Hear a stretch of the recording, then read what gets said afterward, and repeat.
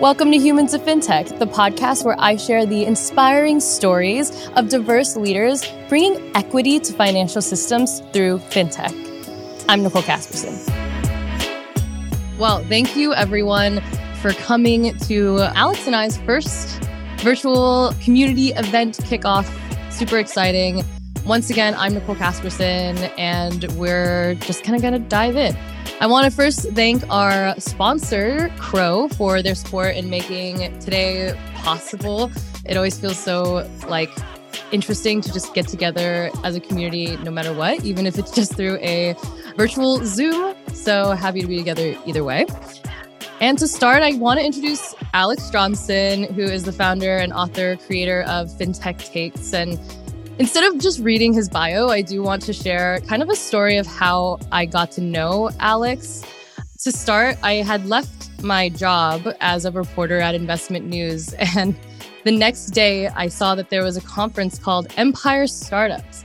And I knew I was going to be working with Alex Johnson in the future as I created Fintech is Femme. I just didn't know how we would merge yet. So I went and I really wanted to get to know Alex. And so I saw he was speaking at this event, never been in my life. I go and I watch him do one of his talks. And I just remember being kind of intimidated at first because he's been in the industry for so long. And, I've been here for 5 years and he's got a bit longer on me than that. But I didn't know what to expect when I met him off the stage. He blew me away on stage. And then when I got to talking with him, despite our completely different backgrounds, despite us coming from completely different places, we were so aligned in our thoughts about the fintech community, in its mission, in its ability to really create a more equitable world for everyone. And that kind of proved to me just how no matter the walks of life that we go through, we're also much more connected than we think. And I think that's kind of what Alex showed me right away about the fintech world. And thus, we are here today. So nice. Yeah. So by way of introduction, for any of you who don't know Nicole, and I'm sure you all already do know Nicole, but she was one of the launch creators for Workweek, right? So part of our initial set of creators, and Fintech is Femme, which is the newsletter and podcast that Nicole does, is incredible. If you've ever been to one of the Fintech is Femme events, they're an entirely different level. But Nicole, just thank you so much for that introduction, and so thrilled to share the stage with you and to be building this community with you at Workweek. Yeah. And of course, Alex has also done a lot of things aside from intimidate me on stage, but then also make me feel like his friend. He has done things like worked for 15 plus years in marketing, business development, market research roles at FICO, Cornerstone Advisors, Mercator Advisory. Mercator, yes. Mercator. Oh my gosh. Thank you for that. His analysis has been featured in places like Business Insider, The Wall Street Journal, NBC Nightly News, Fintech is Femme, so a trusted source for all things fintech. Well, thank you very much. And I won't read Nicole's entire bio, but again, you all know her. Over 50,000 professionals subscribe to her newsletter, listen to her podcast, go to her events. Before joining Workweek, she was the deputy editor of Auto Finance News and reported on housing and mortgages as the associate editor at DS News and M Report. So Nicole has a actually very long history of doing great reporting in the space. And again, so thankful to be able to share the stage with you. So should we get into some real talk? Yeah, let's get into some real talk. I love that we get to say that now. So as we know, and I'm sure everyone here realizes, creating a fintech industry that is inclusive, profitable, people-centric, all of the things that we want it to be is incredibly difficult. And it does start with transparency. Someone I interviewed recently said it best. If we keep working in our silos, then we're never going to reach the top. But if we come together and collaborate, then we get there so much faster.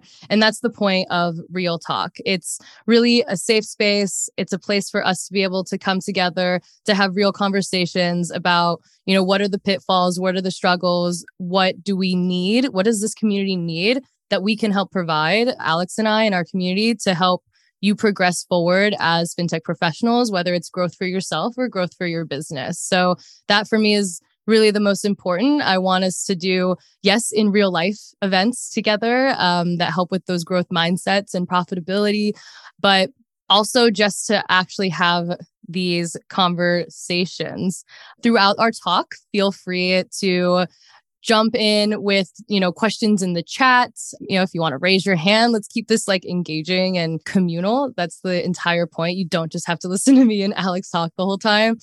And that's kind of in essence what this is. Towards the end, we're going to share, a way for this to move forward. We don't just want these to be talks and then nothing happens, right? That tends to feel how it is when you go to like an event sometimes, but we want this to always be moving forward. And also by making it, a kind of, a very inclusive, but like top tier community, people that are really bought into wanting to be a part of this. We keep it incredibly resourceful and the best that it can be. So yeah, that is the idea. Would you like to add anything? Did I miss anything there, Alex? No, I think that's right. I mean, so we're going to be launching a specific sort of digital community for everyone in fintech. As Nicole just said, the focus is real talk, and we'll share a little bit more details about the community itself and how to get involved with it at the end of this session. But yeah, I mean, it's exactly what you just said. We want to create a space for those conversations, right? I mean, I think that one thing I've noticed in fintech is that there are a lot of things that we think that we don't say.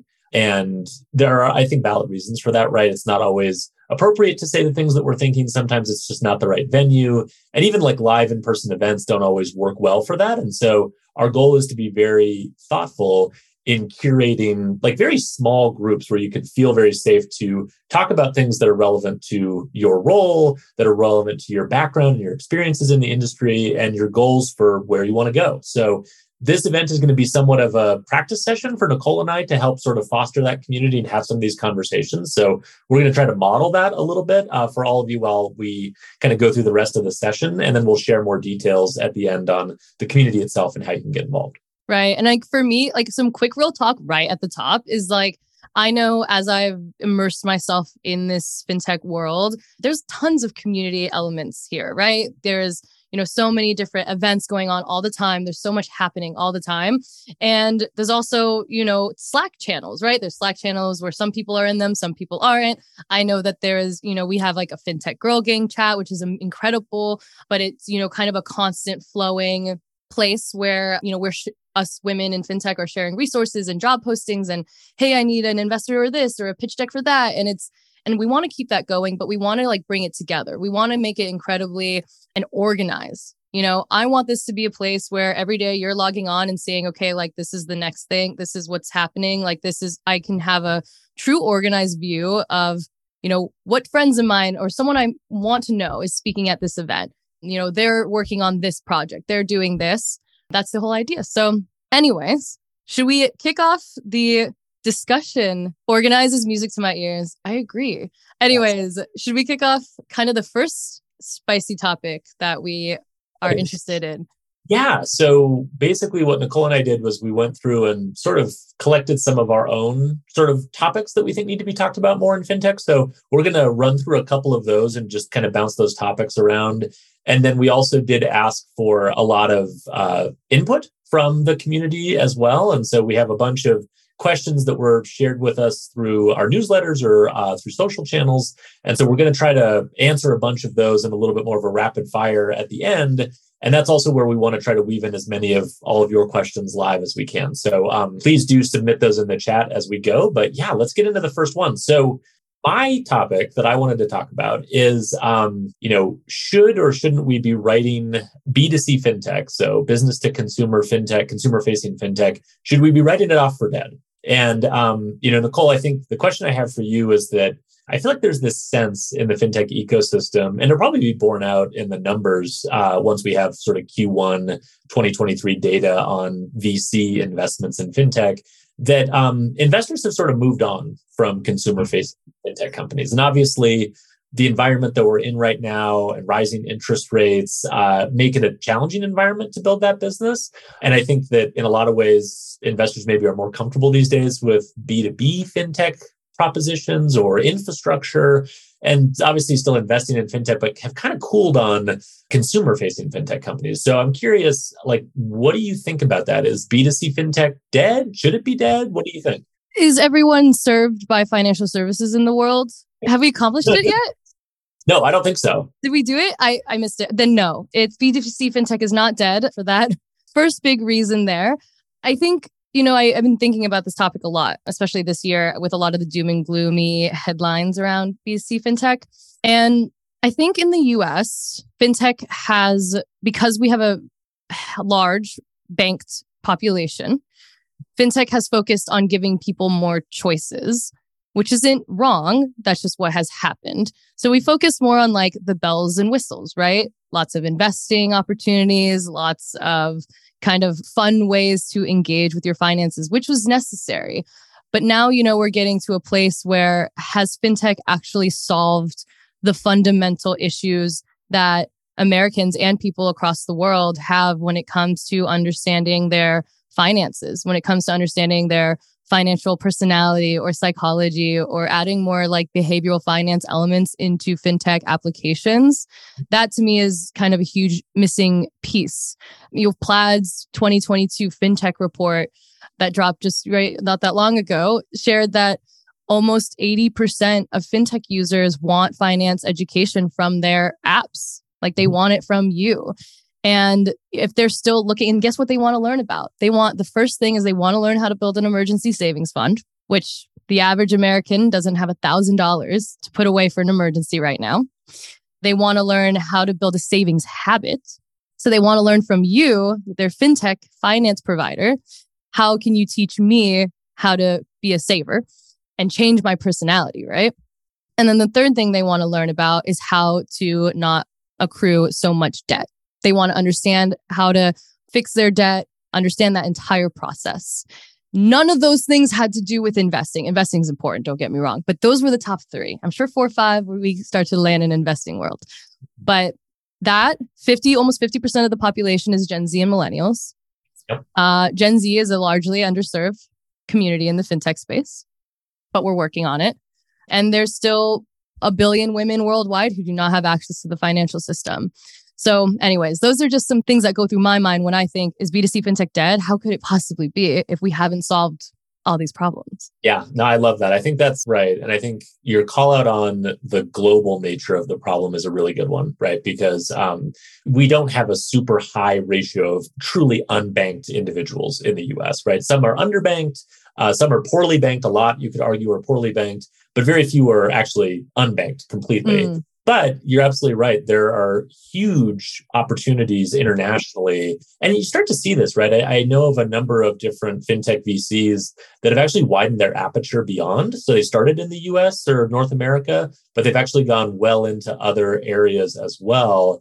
And other markets, trying to basically sort of tap into this need where, there are still huge segments of the population globally that you can lift out of being completely unbanked. And that's huge, right? And it's not just personal banking, it's small business banking, it's helping entrepreneurs in those countries start businesses and grow their economies. So I think that's a huge one. And then the other thing you touched on that I thought was really interesting was the creation of habits, right? And I think that's the thing maybe that we don't think about enough when we talk about B2C fintech is, your job is not to add more products to a customer's plate. Your job is to help them, create better habits, right?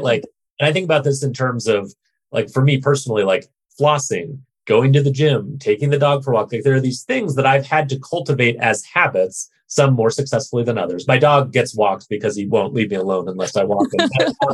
You have to cultivate these habits that are not super fun and are kind of painful. There's a reason most people aren't in like peak physical condition, but you can help people break through some of those barriers and cultivate better habits. And, if you can just save a little better or set a little bit more money aside for retirement, or to your point, like get a better handle on the debt that you owe, all of those things have compounding benefits, right? And I feel like the other thing we don't maybe appreciate about enough in B2C fintech is we're playing a long game, right? Like you have to see these compounding benefits over time. So when we talk about, I think there was an article maybe last year that said, fintech is a failure. So I think was like the title. And it basically it was kind of a provocative. I think I saw that one too, actually. Hold on. Right? Yeah. And it was like kind of intentionally provocative. It was just talking about like, oh, neobanks are not doing very well right now or whatever. But I think one thing we have to remember is neobanks and some of these sort of new digital services that are trying to sort of address some of these problems, they've only been around for 5 years, 10 years. And you don't see the compounding benefits of interventions in consumers' lives and helping them build better habits for a while, right? It takes a while for that data to show up. And so I do think it's too early to judge. And I do hope that VCs do actually try to pour a little bit more money into that because it's a problem we still need to address. Yeah, 100%. I think that even like for our B2B fintech folks out there, I would say that this does involve you too, because the consumer facing fintech companies need you, right, at their best to be able to provide whatever tech that they need to be able to serve their consumer best, right? So that they can, because I'm sure that, some of the mentality here is like, I want to focus on education and content and I want to focus on those things, but it's difficult, right? It's the long game. It is difficult to implement, or it is hard to find the balance, right? Education can be, or talking about behaviors for some people can feel not fun, right? It's not the shiny new thing. Sometimes it's not the sexiest thing. We have people in the comments kind of saying like, is it, being disciplined is a habit and that's not the most fun thing to talk about. But if we all were doing it more, then maybe it would be more interesting to talk about. You know what I mean? Like if we just were actually putting it out there more. Also, discipline equals freedom, right? That's like, I can't remember who said this quote, but imagine like us providing that as an industry as well. I have personally felt the difference in the way, and I guess I won't shout out any companies, but like the way the bank my parents made for me when I with a traditional institution, but when I was growing up, which bless them for that, and the way that I interact with my fintech application that I created as an adult, because it spoke to me more, it understood me more, and I just like the experience better. And my relationship has changed drastically with money and how I understand it and how I understand my needs because of it. And I work in this, space. Imagine what we could do for people that don't even have the knowledge that we have. I totally agree. And I just two last points on this. This is obviously, Nicole and I can fill up. I know. We'll move on, I swear. We don't get too stuck here, but I do think, your point about discipline is a really good one. And I think Kate brought that up in the chat, but it's something where I think we need to be very sort of cognizant of the differences between financial services and other areas, right? Because in financial services, just to compare it to like physical fitness, I can sign up for the gym can stock all of the equipment, but like I actually have to go in there and like lift the weights with my actual muscles to get the actual benefits of it. Financial services is interesting in that you want to cultivate better habits, you want to help people make better choices, but you can also automate a lot more of it, right? Like you can create tools that like and like Digit is an example of a fintech app I've loved for a long time. They'll just squirrel away tiny bits of money out of your checking account without really telling you or like really like asking you for permission. And they basically have an algorithm that tries to keep you, so you have enough money in your checking account for the things you need, but like any of that excess money, just squirrel it away and put in savings. I would never do that. I don't have the discipline to like every day go in and go, oh, I can spare $13 today. I'm going to move it over into savings. We can automate that, right? Like we can actually automate portions of going to the gym and lifting weights or running on the treadmill. And I think that's something that makes financial services fundamentally different than some of these other industries where we have these same behavioral-based challenges. And then the other thing I'll just say real quick is, I think John mentioned in the chat that understanding your own behavior is like kind of where all this has to start. And I totally agree with that. I mean, one of the concepts I've sort of landed on recently in thinking about this is people have different relationships with money, right? In terms of like how they use money, how money makes them happy, how money makes them miserable, how their parents taught them about money, how they saw their parents fight about money, right? Yeah. Like all of these things, a lot of them sort of subconscious, I think, about our relationship with money. And, we have like money therapists now, right? Like that's a job and a profession. And yet you don't see a lot of that getting built into apps to help consumers become more like introspective about their relationship with money and sort of understanding their own behaviors and why they do the things they do. So I think there's a ton of unexplored. So true. Yeah. Well, and I think we're starting to see the integration more at the wealth management level. So like the financial advice space is really looking to bring more behavioral finance elements into that so that wealth managers and financial advisors and financial planners can speak to their clients. And that's great, and so we need the trickle effect. If it's going to happen in the wealth tech space, then we need to bring it fully into our space as well. And it's like, how are we going to maybe make those bridges? Because it shouldn't just be for people that can, have a financial advisor, and that's getting more and more accessible and democratized, and they're trying. That's your point, right? Of when you were saying, what are the top things that people are like wanting to solve with fintech, and investing wasn't in the top. Investing is like a later problem, right? Like investing is a problem to have. Like, I have enough money and I feel like I need to do something with my money to generate more wealth. Like, that's great. And we need to build products for that segment, but that's a really good problem to have. To your point, though, I think you absolutely have to have that financial advisor. I'm going to help you map out a strategy. That like thinking and product design needs to trickle down out of wealth and investing, because you need that same type of like help in savings and in debt management, all these other things. So I think that's a great call out, that like we've traditionally kept all of that white glove sort of emotional support type stuff in wealth and investing, and we haven't had it in banking, savings, debt management, lending, these other areas where really that's where the mass market is today. Right. Well, and what an opportunity as well for, the fintech that is kind of building that out properly to also end up working with the more traditional institutions, right? Like, that's the relationship there, right? The banks they don't have a lot of incentive to actually like make any of this happen, but they will look to, right, a fintech company that has done it well enough to either partner, integrate, whatever, buy them out, whatever it is. So, I mean, that's huge. And I like this comment here, actually, that the main industry that kind of needs help is like bringing in the psychotherapy, self-help, almost career coaching, more of the wellness industry into the fintech space. I agree with this comment. I think that there is a value add there. It's something I personally am trying to do more, even just with the Fintech is Femme, like women in fintech community. I want to host, as much as I love happy hours, I love hanging out with y'all and drinking. Don't get me wrong. I'll drink as many espresso martinis with you as I can. But would I love to like bring the women in fintech community together and everyone, right? To actually have like growth mindset workshops, like to actually like bring the wellness industry into our community so that we're also growing our industry too. I could imagine that. I don't know what that looks like, to be honest. I mean, I do for my community, but for like a fintech app, I don't know what that looks like exactly. But well, no. So possible. I mean, like, you touched on one other thing, and we keep going down rabbit holes on this. Which I is know. Like, okay, we're gonna move on. I swear. No. I think it's awesome. The phrase you said that I want to like just harp on is the career coaching one is huge, right? Like, a thing I've thought about for a long time with B2C fintech apps is, okay, you're going to help me manage my money. You're going to help me save my money. You're going to help me better like budget and allocate where I spend my money.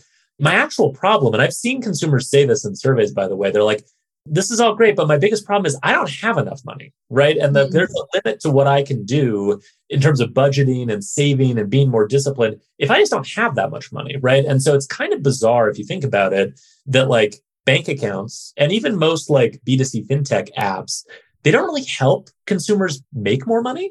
And I do think that's a really interesting sort of growth area for fintech, is whether it's career coaching, or I know there's apps like Steady that will help you sort of line up different like gig work and sort of get new jobs and bring in more income. But I think there's a huge amount of growth in that space of long term. How can I help this person make more money? And oh, by the way, if I'm the bank or fintech company that does that, the more money they have, the more of that money is in my account and that I can use and make money from. So like, it's a win-win. We should be helping customers make more money. And again, outside of like wealth management, we don't do that very well. Right. It's so funny because I think people, especially with like my content, I talk so much about the people element and like what we're talking about now, that there tends to be like this mindset as if, okay, well, if we're focusing on helping people, then like the path to profitability isn't there. And it's like, we have to get out of that mindset. Those are not binary pathways. It is, you can do both.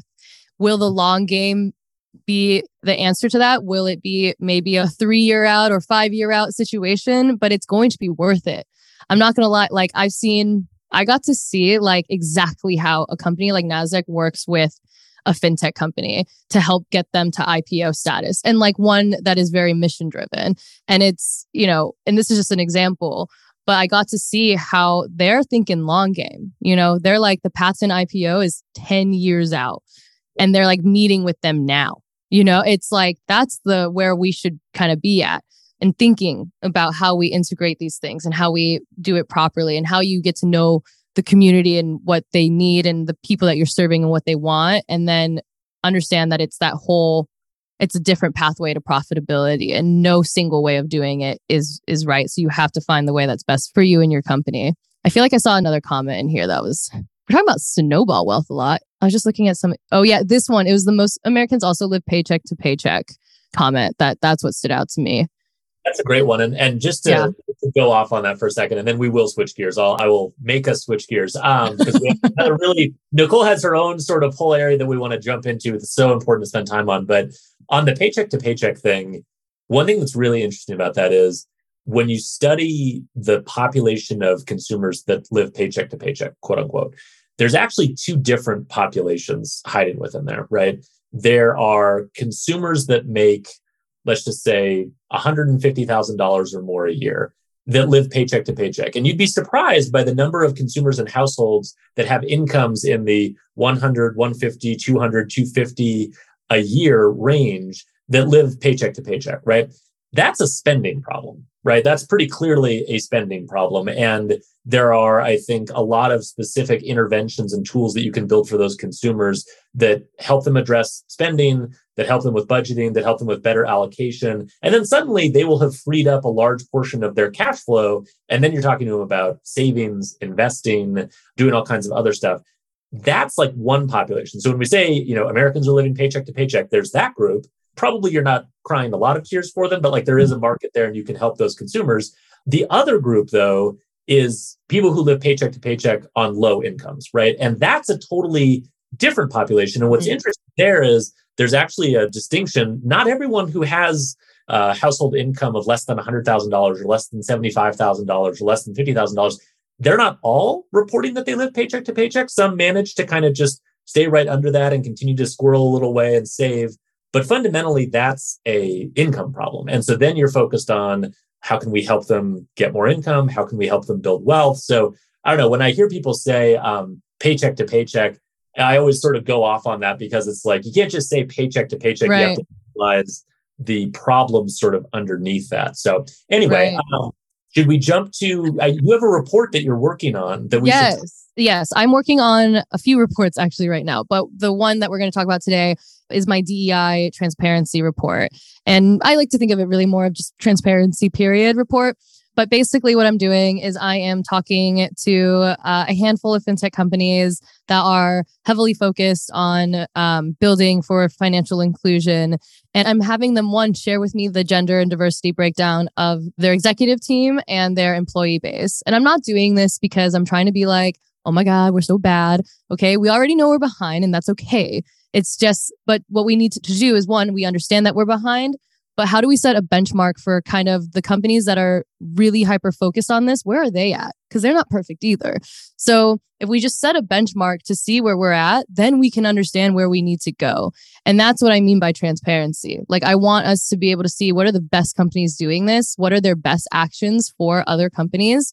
And they're not all B2C, companies I'm highlighting, for example, Alloy is one of them. I just met with their, new head of people. She's awesome. And, was sharing all these different, B2B elements and how they think about it over at Alloy.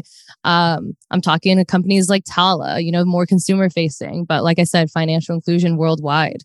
I got to meet with Human. Shade is so right. Okay, good. I'm still doing interviews, by the way. So if people are interested, I can always give you information if you want to be featured in the report. And that's kind of the whole mission. I want it to be, this is where we're at. Here are the companies that you can look at. Here's the action items that they have for you.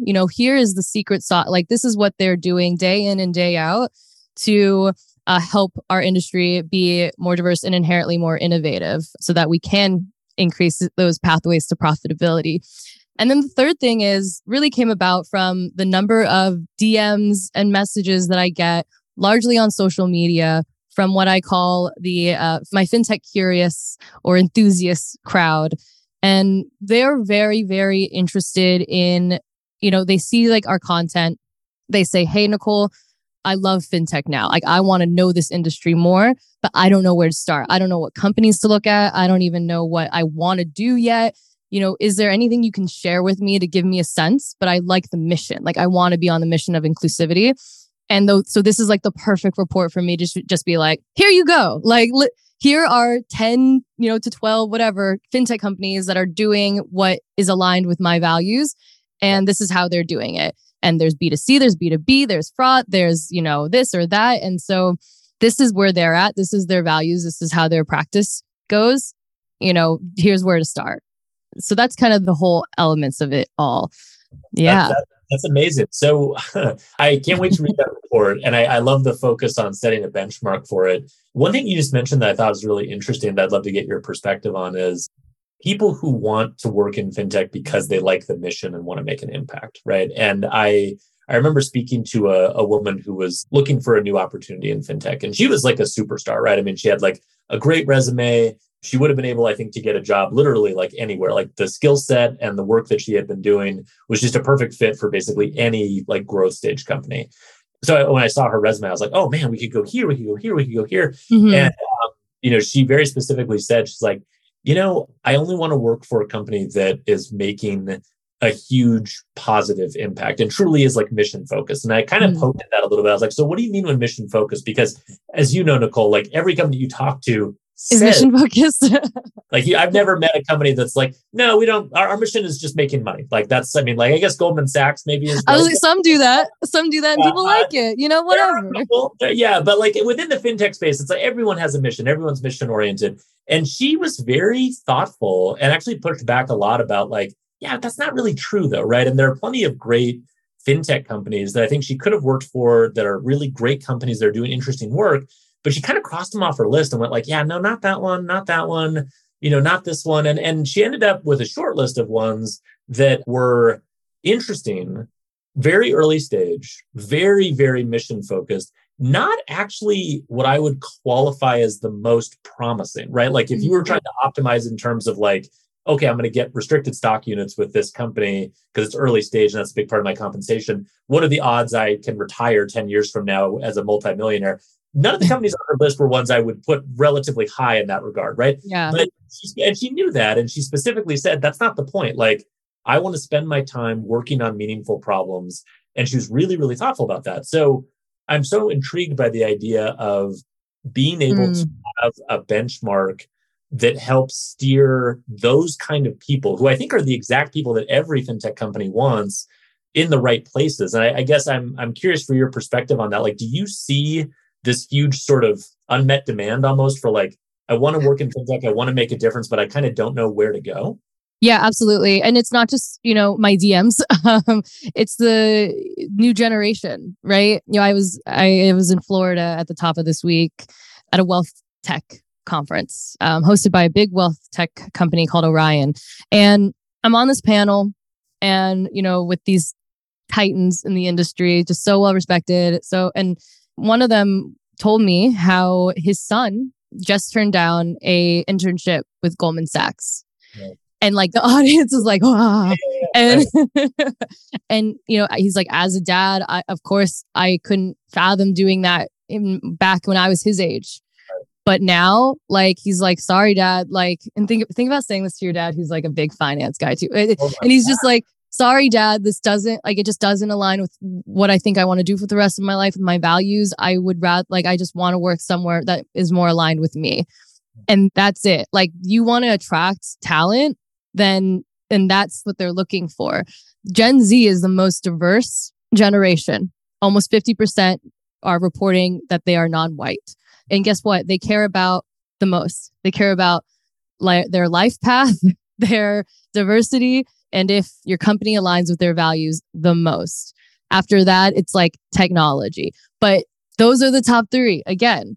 So, and how interesting is it that none of those things have to do with necessarily like your company's like qualifications? I know that that's also important, but I'm just saying those are the top three things that they're thinking of first before they decide, right? That's how a kid decides, I don't want to go to Goldman Sachs, despite the fact that if you intern there, it would open so many doors for him. He's more willing to do it the way that will resonate with him and his values. And that's the difference that we're seeing now. I think with the people coming into the workforce now and all of the interesting job things we're seeing, right? There's like quiet quitting, quiet hiring, quiet this, like whatever. And I would just really focus on like, what do you see your company being in the future, right? Are you trying to be, the old guard in history, or are you trying to be the next, this? Are you trying to be the next Steve Jobs? Are you trying to be the next Google? Whatever it is, how are you trying to get to be that next big fintech company? And that happens with the right talent around you. And the right talent isn't going to come unless they align with your values, and those are put out there incredibly transparently. So I like this comment. Sorry, Mabel just said competitive salary and reputation is no longer enough. As someone who's a part of Gen Z, I always look at a company's mission values. If they don't align with mine, I won't be motivated enough to work there. Making a difference and changing the world should be a top priority for all. So true. It's crazy what a hard sell that is, but it's so true. It shouldn't be. Yeah, no. And the other thing I was going to say about that, and I think the mission alignment thing is a really interesting question, because the other thing I've noted in fintech is, and this is something I would advise people to do if they were looking for like their next fintech job or looking to join a fintech company and trying to evaluate this, right? I'm curious for your perspective on how this has come up in the research you've done and the companies you've talked to. But I think another thing that you see problematic in this respect is you have a great mission and then your business model isn't aligned with that mission, right? And so, there are, I think, lots of examples, like, for example, the companies in the space that do product comparisons and reviews of financial products, right? So list of best credit cards, list of best checking accounts. The mission is great, right? The mission is we want to help consumers make smarter financial choices so that they can get ahead, basically. Needed, really laudable mission, something I think is absolutely super beneficial for the larger ecosystem. If you've looked at a lot of those lists, though, list of best credit cards, list of best checking accounts, it's pretty easy to tell that like they're not actually the objectively best products, because the business model for a lot of these companies is we get paid to promote these products, right? And so our list is populated by people who pay to be on the list. And I know. They try to walk a line where they say, oh, like our reviews are editorially independent and, so on and so forth. But you can almost feel when you look at these companies, the mission. And I think there are a lot of people who work at these companies who are really like deeply committed to this mission, including the founders, who are just getting like dragged backwards as if like there's a weight behind them. Weight is their business model, right? And it's dragging them away from their mission. And, this is not unique to fintech or financial services, but I don't know, I guess I'm curious for your perspective, like the companies that you talk to, are they thoughtful about that component of it? Like everyone says we have a good mission. A lot of people start with a good mission, but how do you stick with a good mission to make sure you don't get pulled off track? I think it probably, lies in just being incredibly thoughtful in the type of investors that you have, right, at your cap table. What VCs are backing you, that are they going to be the kind that give you that type of pressure, and that's something I learned a lot actually from Mary Ellen Iskatarian, who's the president of Women's World Banking. And I did a panel session with her at Money 2020 last year. And she was saying how, and Women's World Banking is an active investor in fintech companies. And she was saying how, time, and she's been doing this a long time. She sees time and time and again, a fintech company, like you're right, that is so mission driven, and then they get VC backed. And then the economy goes sideways, and then things happen. And then all of a sudden I have to be profitable no matter what. No matter what I do to my people, I have to be profitable, or else the mindset, right, is like, well, there is no business, and then there is no people, and then I can't pay them a salary, and then I can't.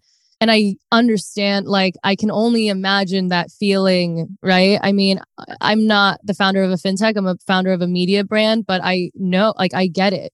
I understand, my vulnerability is that when shit hits the fan, will people care about women in fintech? Like, will people care? Are people going to want to invest in fintech as femme? Are people going to realize that like women are better leaders in crises, in downturns, and are capable of creating more profitability during these hard times? I think that's the truth of the matter. Like, will this mission hold but you have to find the people around you that will uphold that. And that's really like the overall, I think, takeaway that I've learned from the people I've interviewed for the report is just that. And if it's not the investor, which it really should be, the people like writing the check for your company to even move forward, then at the very least, it has to be like your C-suite and the people that you work with directly. because they're the people that will have your back during it and to keep the mission alive. But it's something that's been a problem in the industry for, apparently, according to Mary Ellen Escatarian, a very long time, that the mission just gets lost somewhere along the way. Yeah, no, I think that's a really, really good point. And thank you for sharing the feelings about FinTech as Femme specifically, because I think that's really powerful. And it is really challenging because I think particularly the last couple of years in FinTech, it's been such a good time, right? Like we've had so much money, there are low interest rates, VC checks are easy to raise. Like, Money 2020 is really fun. Like there's a whole bunch of to this business that can feel more like a party than work. I mean, I sometimes I'm not completely honest with my wife about like, oh, I have to go to this conference and like going to be working 90 hours a day. And that's true, but there's also like, oh wow, look at this view, or this is a cool thing. So there's definitely a part of that, I think, for everyone who works in this industry, particularly when it's been so hot and like there's just been a lot of like excitement. But to your point, like these missions are built and sustained when things aren't like that, right? And when you have to make really tough choices about how we're going to grow our company and what we're going to say to the investors that we pitch for our next round when we intentionally decided to do this, even though we could have made more money if we did this, and how are we going to explain that? Like those are hard decisions that you have to make when things are harder. And so I think that there is definitely an element of you kind of find out who you actually are and what you value during times like we're kind of going into now, not times that we've been in over the last couple of years. Right. And I think this last comment here, I think about this all the time, and maybe it's something we can explore more just as like a community in ways that we can make this more, tangible. Really is like, right. Even social investors, even investors with the best, intentions also want profitability as fast as possible. And that's definitely an area I would love to explore, just all of us more. And, maybe we can get more FinTech VCs into these conversations as well. I know a few that I think we would be fun to talk to, because at the end of the day, we're not a nonprofit industry. I want us to make money. I want us all to make as much money as possible. Talk about that a lot, right? In the stuff that you cover with like diversity and inclusion but this isn't a handout. This isn't charity. This isn't something you're going out of your way to do. This is a way to make more money, right? And I think that that's such a important kind of core point to all of this is, same thing with like B2C FinTech. I'm not asking you to solve the underbanked or underserved problem out of the goodness of your heart. I'm asking you to go make money, right? Just be smarter about it, right? Go attack problems where there is actually a good market. And I do think that we get pulled off track a lot with that. And so just sort of honing in on this idea that, while this is a good thing to do, and this is a mission-oriented business that we should all want to be in, it's also not incompatible with making money. So I think that's such an important point. Right, exactly. And oh my gosh, hi, Leslie. I'm just saying hello. Leslie just popped in, but we actually spent the day, I was sharing a little bit about NASDAQ and some of the things I, learned. But she's with Step, which is a great example. Feel free to check them out, of a FinTech company that's kind of crushing the financial inclusion and also, maintaining that pathway to profitability. So maybe you can help as the community kind of grows, you can help us learn more about that.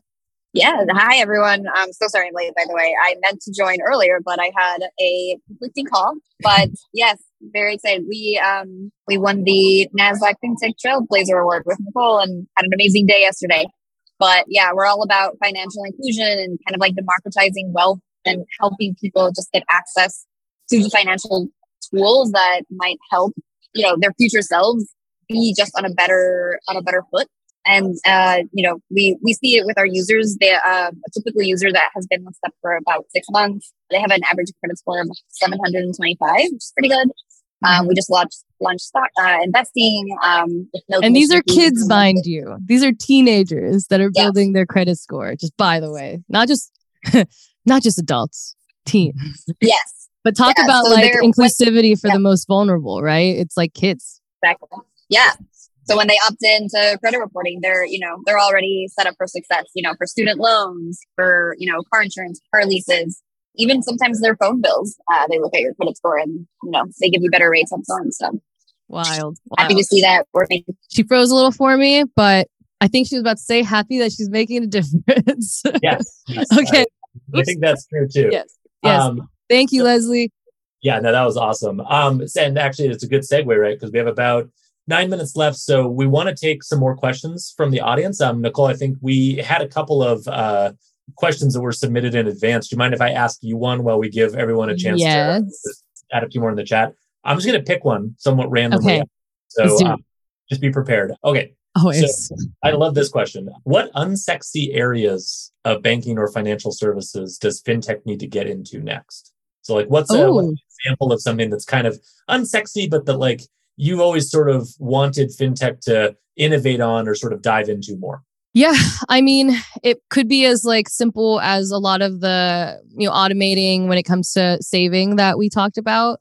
Even if I would love it, like if a fintech company was able to like automate my payroll, like my check for me into all of the buckets that I need. I'm going to Mumbai, this year. How much money do I need to allocate for that? Put that from my paycheck right in there, or my emergency fund. And there are applications that do that. However, there's nothing that really does that like so holistically in the most easy and intuitive way. Like I'm still the one having to like crunch the numbers and like do the things and make it happen. But little things like that, I think that like saving is so not sexy to the world. Investing is really sexy. But like I said, it's because we haven't gotten to the foundational issues, and saving is one of them. Back to the Plaid report. Fintech users, not just people, like fintech users, the number one thing they want from your app is how to build an emergency savings fund. It's because you don't really write some of the rules or whatever. Like you're typically not supposed to really get into investing yet until you have that peace of mind. That's what I would say is unsexy. Is peace of mind. We want to give them all of the tools, all of the choices. Like you want to invest here, and we need those choices. We absolutely need them. But what about just like, and this is something Shivani Sorora Tala says a lot, so I'm kind of taking it from her, but what about just peace of mind? Like peace of mind to like go about my life and feel in control. It's been a huge thing for me. I did not grow up with parents that like had the money playbook laid out for me. They did everything that they could, and I'm so thankful for that. But, I didn't get, an education early on this. So I didn't realize the kind of peace of mind I needed really to be able to move forward in my life and grow in my career and do all the things until I became an adult and started working in fintech. So peace of mind is not sexy, but it should be. I love it. That's a great one. Good soundbite for anyone else who's like writing down notes. That's a good one. So one question just came in, and I think this is a good one to noodle on for a second is, what impact are emerging technologies like blockchain, artificial intelligence, and machine learning likely to have on fintech? So that's like a 10-hour answer, but we can like, 90 seconds. Really good question. Really, really good question. I think that like just picking on blockchain as an example, we went through this whole wave of sort of crypto blockchain. Everybody had like a project or an initiative or a thing they were working on. It was really like deeply into banking and fintech. Everyone was sort of like headed in that direction. Then all of the enthusiasm and money got sucked out of that ecosystem. And now banks are dumping their blockchain projects. None of this makes sense. None of this is valuable. I think the answer is that there is some interesting use cases and sort of novel value to blockchain, to artificial intelligence, obviously machine learning. But what happens is we have these like boom and bust cycles where we get really like excited about it. And everybody's like, oh my God, we have to hire someone to run our blockchain initiative. Who can we hire? And let's go throw a big check at this person and bring them in from this other company and they'll help us do all this stuff. That almost never works, right? Like all of these emerging technologies, the reason they're emerging is we don't quite know what we're going to use them for yet, right? And we don't exactly know what the limits are of them. And the technologies themselves are getting better and they're sort of constantly evolving. And so if you want to work with any of these emerging technologies, there's a lot of value there. But I think patience and ability to sustain that patience across those boom and bust cycles is kind of the key to it. And like I've joked on Twitter that like now all the people who are in crypto from an enthusiasm standpoint have all now gone into AI and machine learning and generative AI and ChatGPT. Fine, have fun there. That's a really interesting area. There are people who've been working in machine learning for decades, right? I mean, machine learning is not a new field by any means. We've made some exciting advancements, but like if you really want to get value out of that, be prepared to not be a tourist and to like stay there for a while and really get like interested in that. So I think that's probably my quick answer. But Nicole, any thoughts you want to add to that one? Yeah, I agree. I think I like this comment from Susan, just about how people, just given the regulatory environment, I think it's like people are really in build mode now in crypto. My spicy take on everything that's happened really in like the blockchain space is that I don't wish bad on anybody ever, but I do think that we almost needed the refresh. Like we needed a redo. The narrative got way twisted, even in just media and who controlled the crypto narrative. As we saw, I mean, the one that did it is now kaput. And I think we need I'm so happy to see this comment from you, Susan. I'm so glad that exactly too much hype, too many hula hoop competitions. Anyway, too much Miami. We like Miami, I guess. But anyway, you know what I mean? Okay, people. We also like other places that aren't Miami. That's okay too. I like all sorts of places that aren't Miami. Anyway, okay, so sorry, Miami. So, but real talk. real talk. Safe space. Anyway, correct. I think that I'm so excited at this comment, at the idea of new people, or people that maybe were on one path and decided to go on another in crypto to build something different, to build something new. I can't wait to see the next, giant to take this over and to do it in a meaningful and helpful way. Blockchain, just like, anything else, was designed to increase global financial inclusion. And that is it. Like, that's period.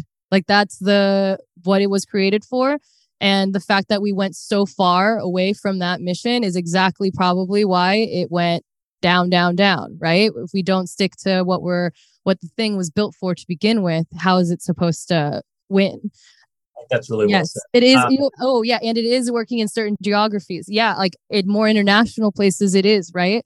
Blockchain is giving, and crypto is giving access to people in emerging markets that have never touched, digital finance ever. So, anyways, that's right. We have like a minute left. Yeah, we have a minute left. Thank you all so much for joining us. Nicole, do you want to wrap us up? Yes. Oh my gosh. We have so many, by the way, we had so many other spicy questions in line that we want to get to, next time. Things like, will anything kill the credit card? Should government provide basic financial services in the US? Other things around paths to profitability. These are the type of questions that we are looking to ask and answer together. But as we close out, I just want to say thank you so much for everyone for being here. And of course, we're going to get together and do more real talk, things like this. But this goes so far beyond just Zoom meetings. If you're curious, please don't hesitate to reach out to us. We're going to follow up with an email shortly with, some more info about the community that we're building, how to get involved, how to be a part of it. Some people here already are. Shaday's already in, and it's so excited to have the first handful of you a part of it. We have like discount codes right now to be a part of it. There's a link in the chat right now to join Real Talk. And thank you again. This is just the first, and we're gonna keep it going. Yeah, this is great. And thank you to Crow, our sponsor for this event. As Nicole said, we'll be back with more of these. So if you have questions, things you want to talk about, and we hope to see you in our community as well. All right. Thank you so much for tuning into this episode. To hear our next story from another diverse leader, be sure to tune in next week. And if you haven't already, be sure to subscribe to our show and give it a 5-star rating, as it helps our message reach more people who want to find belonging too. Thanks for tuning in.